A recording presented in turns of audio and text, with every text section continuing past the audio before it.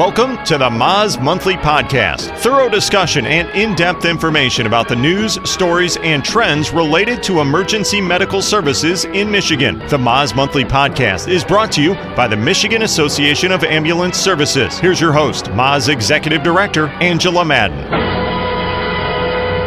Hello, everybody, and welcome back to the Moz Monthly Podcast.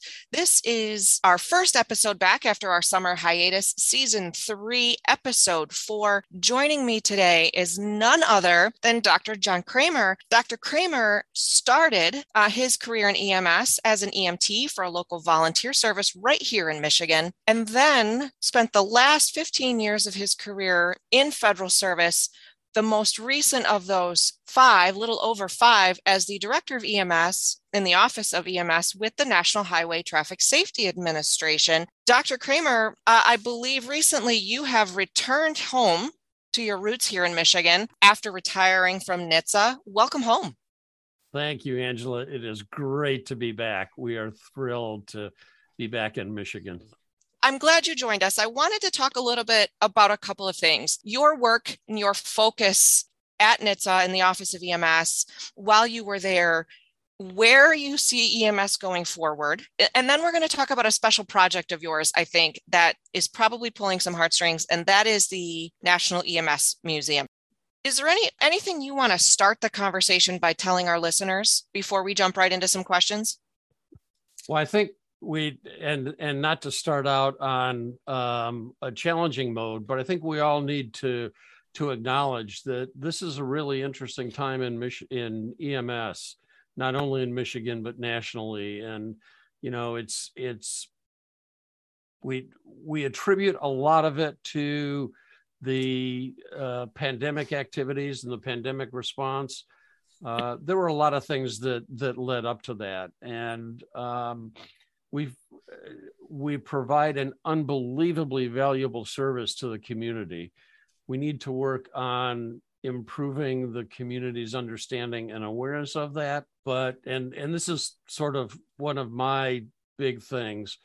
We're doing a lot better than we did in the past, but the EMS community really needs to come together as a community and figure out ways that all of the stakeholders can address the things that we're facing. You know, it's really an exciting time. EMS has a much more integral role right now than it did before the pandemic, and we just need to capitalize that and make it happen.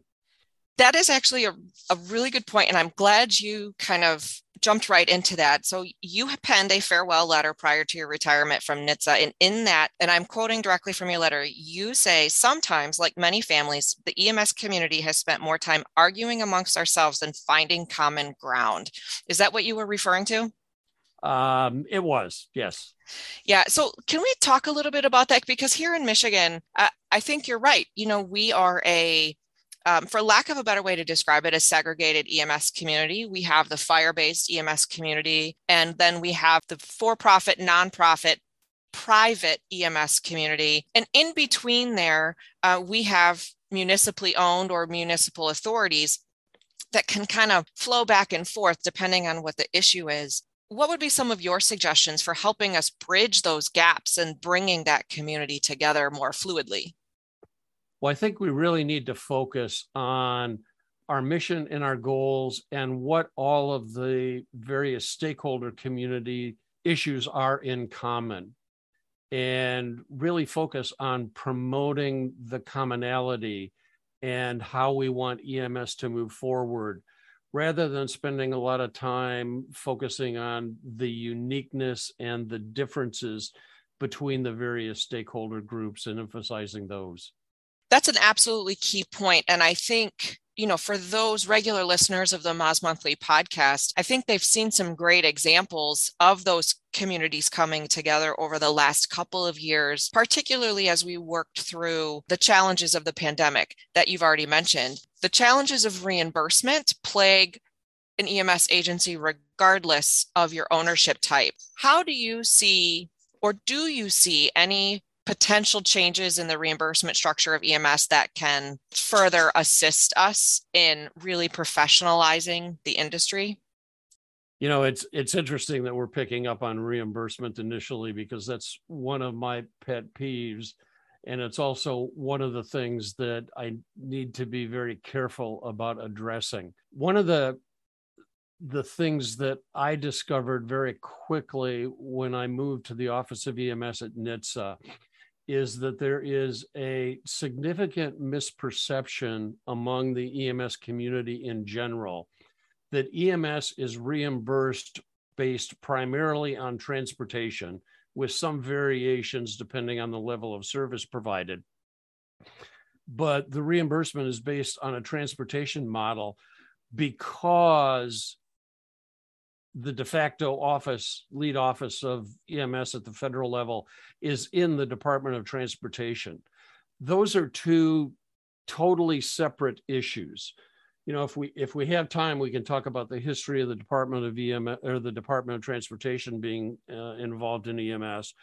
But the transportation basis for reimbursement is based on CMS's authorizations, the Centers for Medicaid and Medicare Services, authorizations that go back 50 years. When the precursor to CMS started reimbursing ambulance agencies for their care based on transportation, that was based on the authorizations that Congress provided them. And neither Congress nor CMS have gone back in a conscientious manner to try and modify those authorizations. So, when the pandemic started in early 2020, we met very aggressively with representatives of CMS, because that was the time when the ET3 model was starting to be rolled out. And we said, the ET3 model is the right model, and it's got to be implemented nationwide because of this pandemic, not limited to 200 plus pilot sites. The constraints that CMS reflected is their authorizations do not allow them currently to change the overall reimbursement model. So for that to happen at the federal level, it's incumbent, quite honestly, right now on the EMS community, the field clinicians and national associations, the association organizations, MOS, AAA, the IAFC. We all collectively have to go to Congress and say, this is an outdated by at least 30 years, if not 50, model for reimbursement. And Congress has to tell CMS, through changes in CMS's authorization, that this has to be fixed. Why do you think that hasn't happened? Oh, I think it's multifactorial. I think, quite honestly, and I'm editorializing here, this is Kramer's opinion. It doesn't reflect the opinion of any of my former employers. It's too much of a hassle for CMS to go back and try and initiate that change on their own. They have too many other things related to the entire healthcare community that need to be addressed, that this is really a very small piece of their responsibilities. So there's not a lot of interest on the part of CMS, or, quite honestly, HHS in general, to try and initiate it. I think it has to come from the Congress, and it has to be something that Congress needs to initiate. The way our government is set up, they need to get the executive branch to buy off on it because it's part of the executive branch budget. But I've shared this comment with CMS representatives and with a lot of EMS community representatives. We have been able to convince the private healthcare industry that there are advantages to reimburse for care outside of the transportation basis. And I'm firmly convinced that as the private healthcare industry realizes the advantages of treat and no transport, treat and transport to alternate care destinations and things like that, they're going to ultimately embarrass CMS into having to realize that that's the case. But right now, the community needs to be very aggressive in approaching their congressional representatives. And this is where the community has to get together. The private ambulance industry has to be providing the same message to Congress that the fire-based industry is providing. And the volunteer community has to have the same guts message to Congress so that they're not getting disparate messages from one stakeholder community versus another stakeholder community. We really need to do this together. You had talked about how ET3 may have helped and hopefully will help as it is implemented post-pandemic in assisting demonstrate the value of EMS and the healthcare provided by the EMS community, not just from a transportation perspective. Do you feel that now that cost data collection among EMS agencies is coming back into swing out of the pandemic, the MedPAC report that must be is due to Congress in 2024 now, I believe. What role do you think those items play in helping shape this message to revamp this outdated payment system? Oh, I think they're going to help significantly. Having said that, it's our responsibility as the EMS community to make sure that all of the information that's provided is put in the appropriate context. I don't want to be overly critical of, any federal agency because I'm a recovering bureaucrat, but oftentimes what gets generated in federal reports doesn't always reflect real world issues. And I say that being careful because I'm not suggesting that anybody is trying to hide anything, but you present things in the perspective from which you come. And that's why the community needs to make sure that the perspective that's provided reflects real world activities. I'm going to actually use this opportunity to transition to what was one of your priorities during your time in the Office of EMS, and that is the improvement in the collection and use of data in the EMS system and the expansion of NEMSIS. How do you see data playing a role in this larger issue that we're facing? Oh, data is absolutely critical. And again, I'll reflect one of the challenges that we were faced with NEMSIS in the Office of EMS. There historically has been a lot of concern, and I understand that, from the EMS community and from state EMS offices about sharing local and state level data to the federal level. Because of that, NEMSIS has historically been prohibited in some of the information that it receives from state level EMS offices out of fear that it will reflect negatively in local and state EMS activities. That's a very political way of saying that states would only share with NEMSIS limited amounts of information. And candidly, for many years, the information that was shared was different from state A to state B to state C.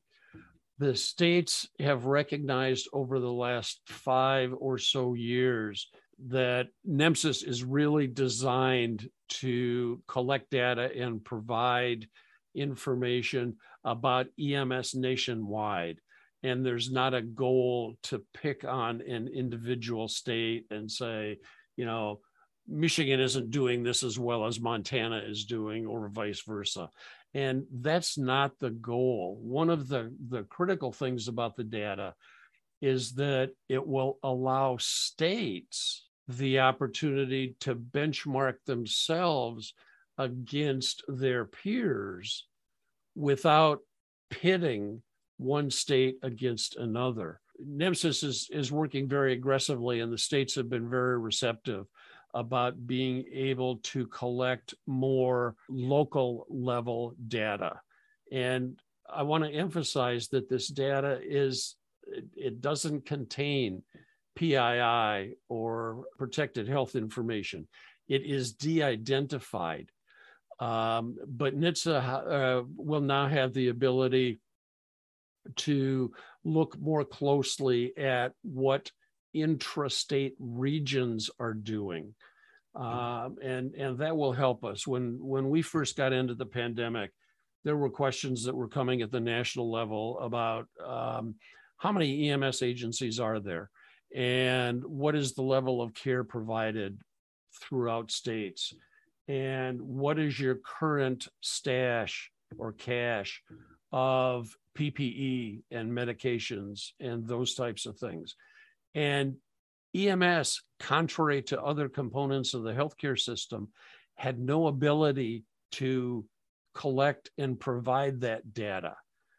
That doesn't bode well for us with other federal agencies when we've got to figure out what is the level of PPE that we need to appropriately protect our clinicians.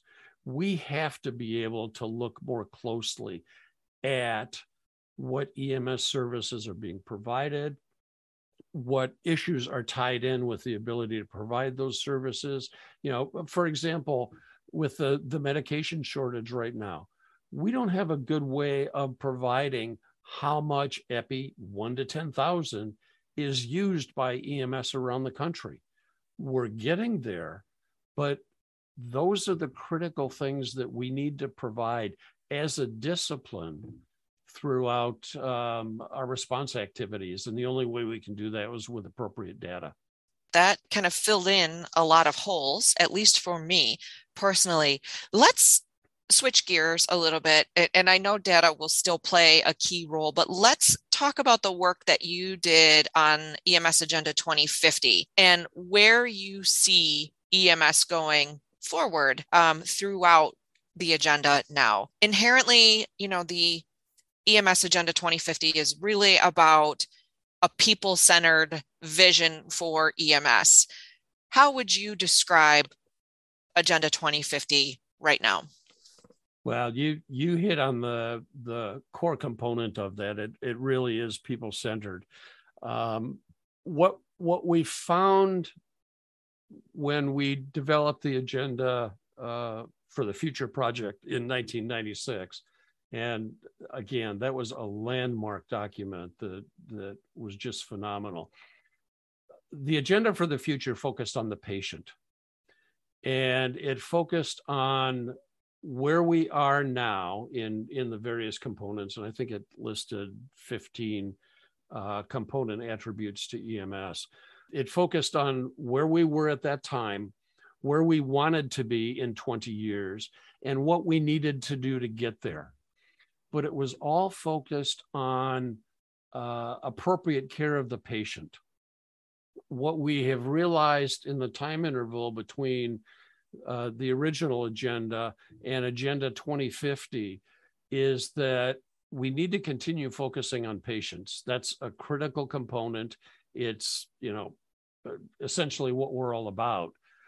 But we also need to pay attention to the patient's family and the patient's community. And very importantly, on our personnel, on our clinicians, the folks that provide support for the clinicians, administrators and operational managers and things like that. But it was more than just the patient. So that's why this document focused on people-centered, because we wanted to make sure that not only did we address the patient, but we paid attention to the needs of the patient's family, to the community in general, and to our EMS clinicians and staff. The other thing that we found with the agenda, and I'll be very brief here, is that with the rapidity that technology and science is changing, we couldn't predict with any reasonable expectation what the clinical care would be like in 2050.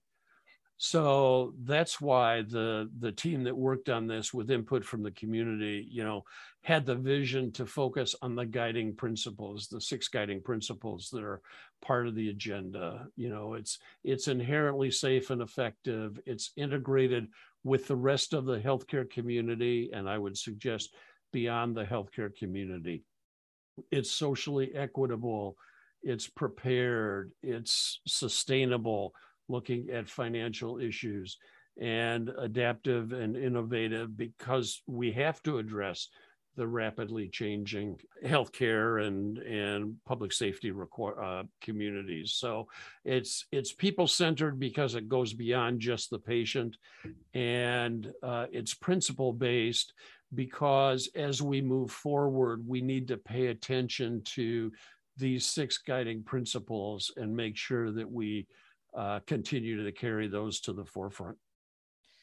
So Dr. Kramer, if I was to kind of piece together the key components of your work throughout your federal service, there is some commonalities there. The work that you have focused on, the EMS Agenda 2050, everything is people-centered, data-driven, and integral to a community involvement in the healthcare continuum. All parts of the community must come together, as you just said, in order to improve the healthcare of community citizens. Did I characterize your work during your service properly? I greatly appreciate that characterization because I think that nicely summarizes it. I mean, the thing that is interesting about the NHTSA Office of EMS, and remind me to circle back to other federal agencies that are involved in EMS as well. But the thing that is most at the forefront of everybody in the Office of EMS, because most of those folks came from and actually still have EMS practice as part of their non-office hours activities, if you will. I mean, we have folks in the office that still function actively in fire departments, that are functioning clinical as EMTs and paramedics. And in my case, I was still functioning as an EMS medical director. The folks in the Office of EMS are really looking at what needs to be done for EMS in the community. Obviously, there is a federal bureaucratic background to what we do, they now do, but it really was with the goal of making the life of the EMS community throughout the country better. It wasn't with the goal of trying to be federal bureaucrats that made things more complicated or logistically more difficult. I will reflect that I think that is also the framework from which the other federal agencies that are involved in EMS come from. The U.S. Fire Administration, with many of their training programs and their programs to support fire service EMS. Rick Patrick's office is staffed by EMS clinicians who know what it's like, and their goal is to provide resources and make things easier for the community. The EMS for Children's program in HRSA does a phenomenal job of supporting pediatric EMS issues. We need to understand that their responsibility also extends beyond EMS into other components of the healthcare system, focusing on pediatric care. But I think that there historically has been hesitancy about this federal bureaucratic existence that gets in the way of EMS. And one of the things I tried to do, and I think I was a little bit successful at it, is to convince folks that our job at the federal level is to figure out ways that we can make life easier for those who are taking care of patients on a day-to-day basis.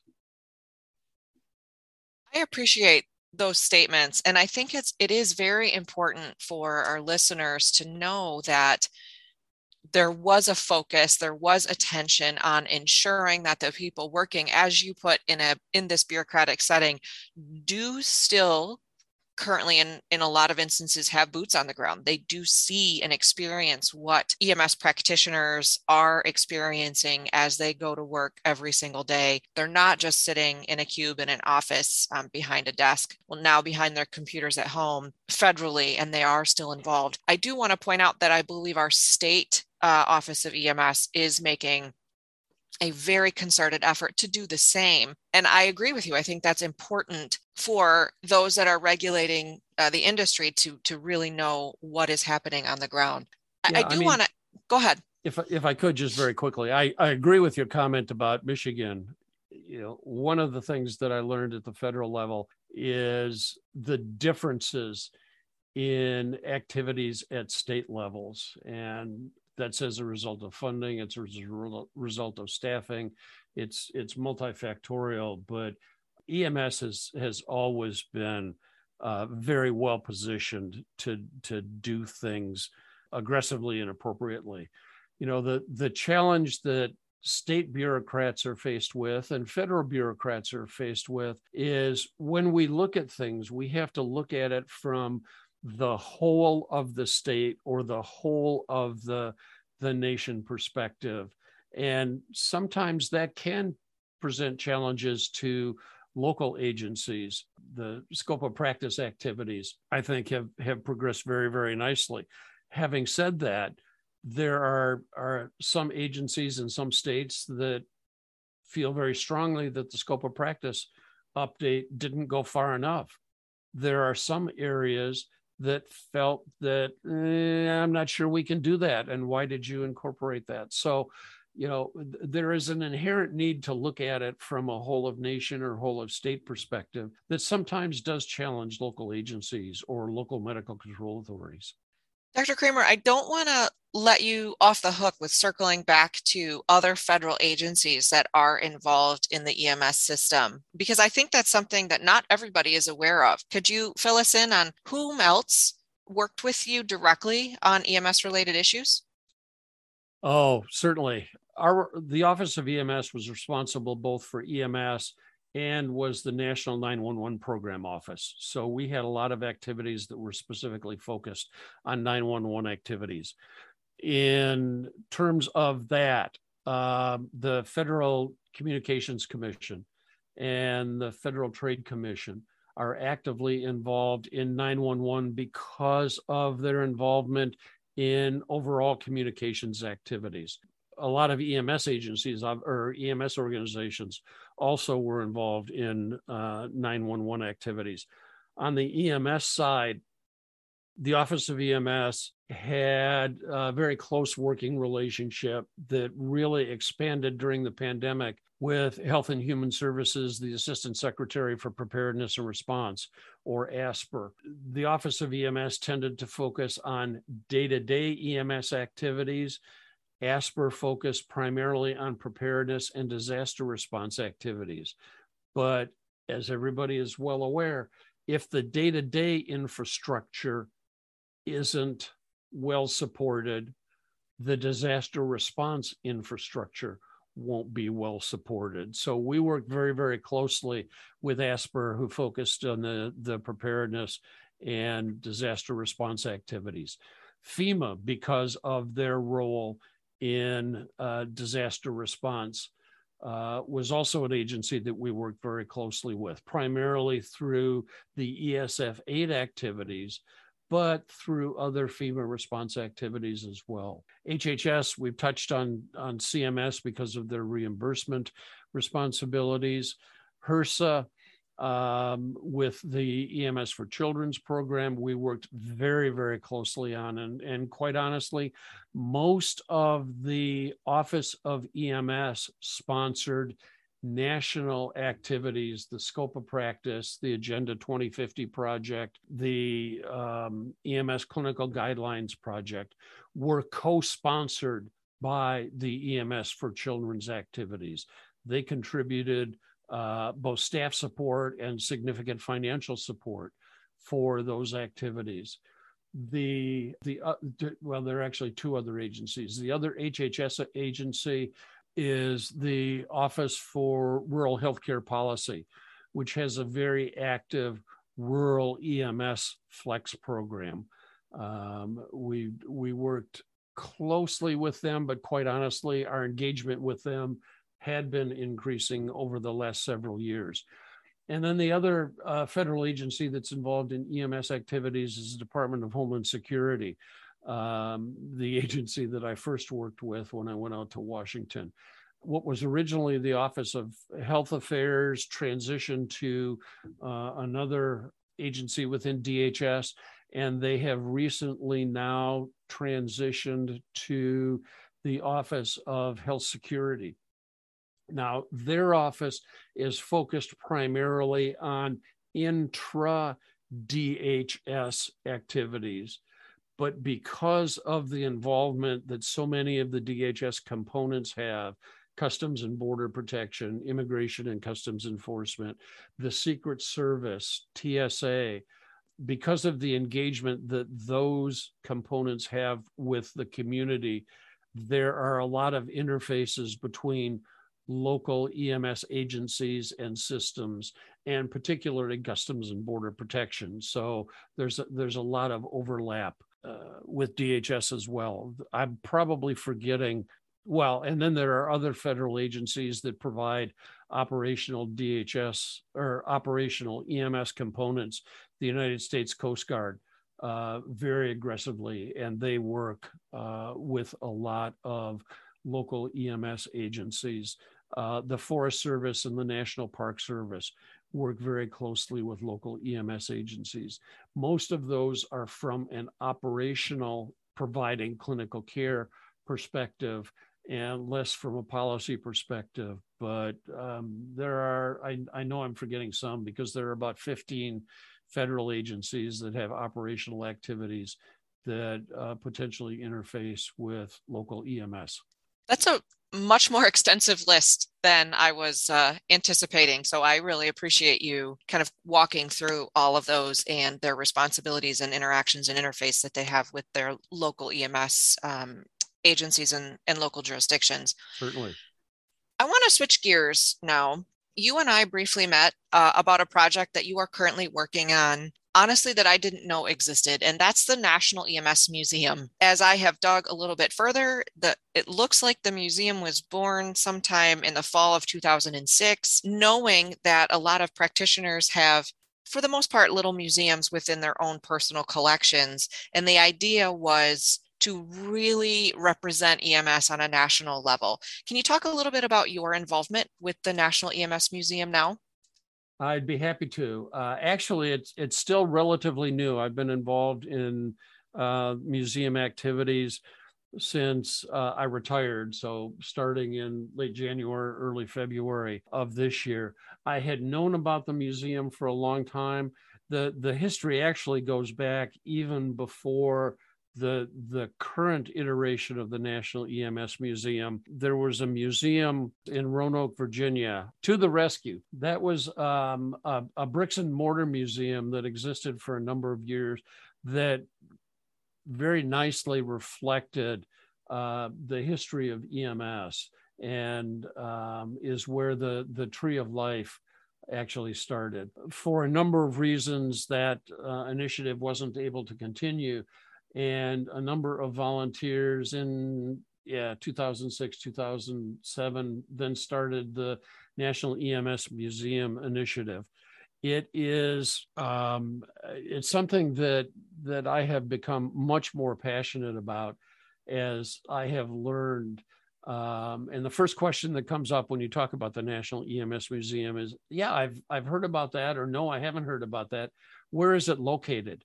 And currently, there is not a physical location as there was in Roanoke. It is very much both a virtual and a location-based initiative right now. We have a lot of resources that are available on the website. We have periodically set up displays in various areas of the country. We recently closed a display that was at the Mid-Ohio Fire Museum in Columbus that highlighted many of the historical aspects of EMS. We are, unfortunately, the pandemic, as it affected many things, affected the ability of the museum to continue some of its activities. We are now very much in a phase of promotion, looking to increase membership. We're looking to increase sponsorship. And we have a really neat project that we're in the process of developing and looking for sponsorship on. It is a traveling museum that will be in the form of a roughly 50-foot trailer that will be outfitted, reflecting not only the history of EMS, but current EMS activities and things like the Agenda 2050 project. The trailer, we actually have the displays already designed. It's a matter of getting the funding to support the outfitting of the trailer, which will then travel around the country. The plan is that we would have it on the road at a minimum 35, 36 weeks a year that could participate at the EMS Expo in Michigan and Indiana and Ohio. It could go to EMS Day in Lansing when you have that.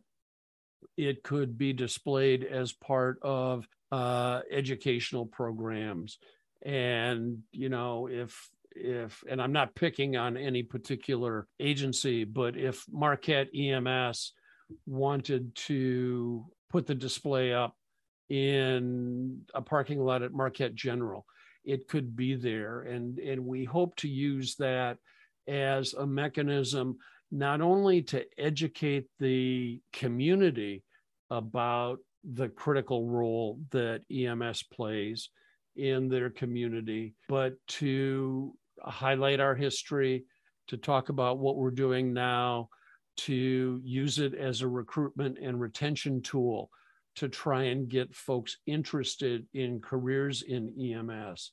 And I think, quite honestly, it will serve an extremely valuable role as a morale booster to those who are in EMS now, because it's going to bring EMS physically and visually out into the community in a way that we haven't been able to do before. So we're in the process now of reaching out to organizations and entities to seek sponsorship. So I know that's a very self-serving promotion, but you'll see more about this traveling trailer and the National EMS Museum in the coming months. We currently have caches of collection material stored in 3 different places in the country. And we're working very hard to bring all of those together so that we can update the inventory and then start getting a lot of these things out to the community again. Thank you for giving us that overview. One particular component that I'm really excited about with the coming traveling exhibition is the ability to use it for educational purpose for our policymakers as well. You mentioned bringing it to Lansing for EMS Day on the Hill, but I do think that having an exhibit like this that can travel to Lansing on a particular day to help educate not only current providers, potentially future providers, but also those that are heavily involved in the policy surrounding the industry as well, will be extremely beneficial down the road, kind of on a long-term play. No question. And, the current plan is we have an operational plan for 5 years of this. Quite honestly, if we can involve enough folks there's no reason that we need to have just one trailer. We could have a trailer in the Midwest and a trailer in the Southeast and a trailer out West. And I'm firmly convinced that we can identify sites to display this to easily occupy, 35, 36 weeks a year. Without a doubt in my mind as well.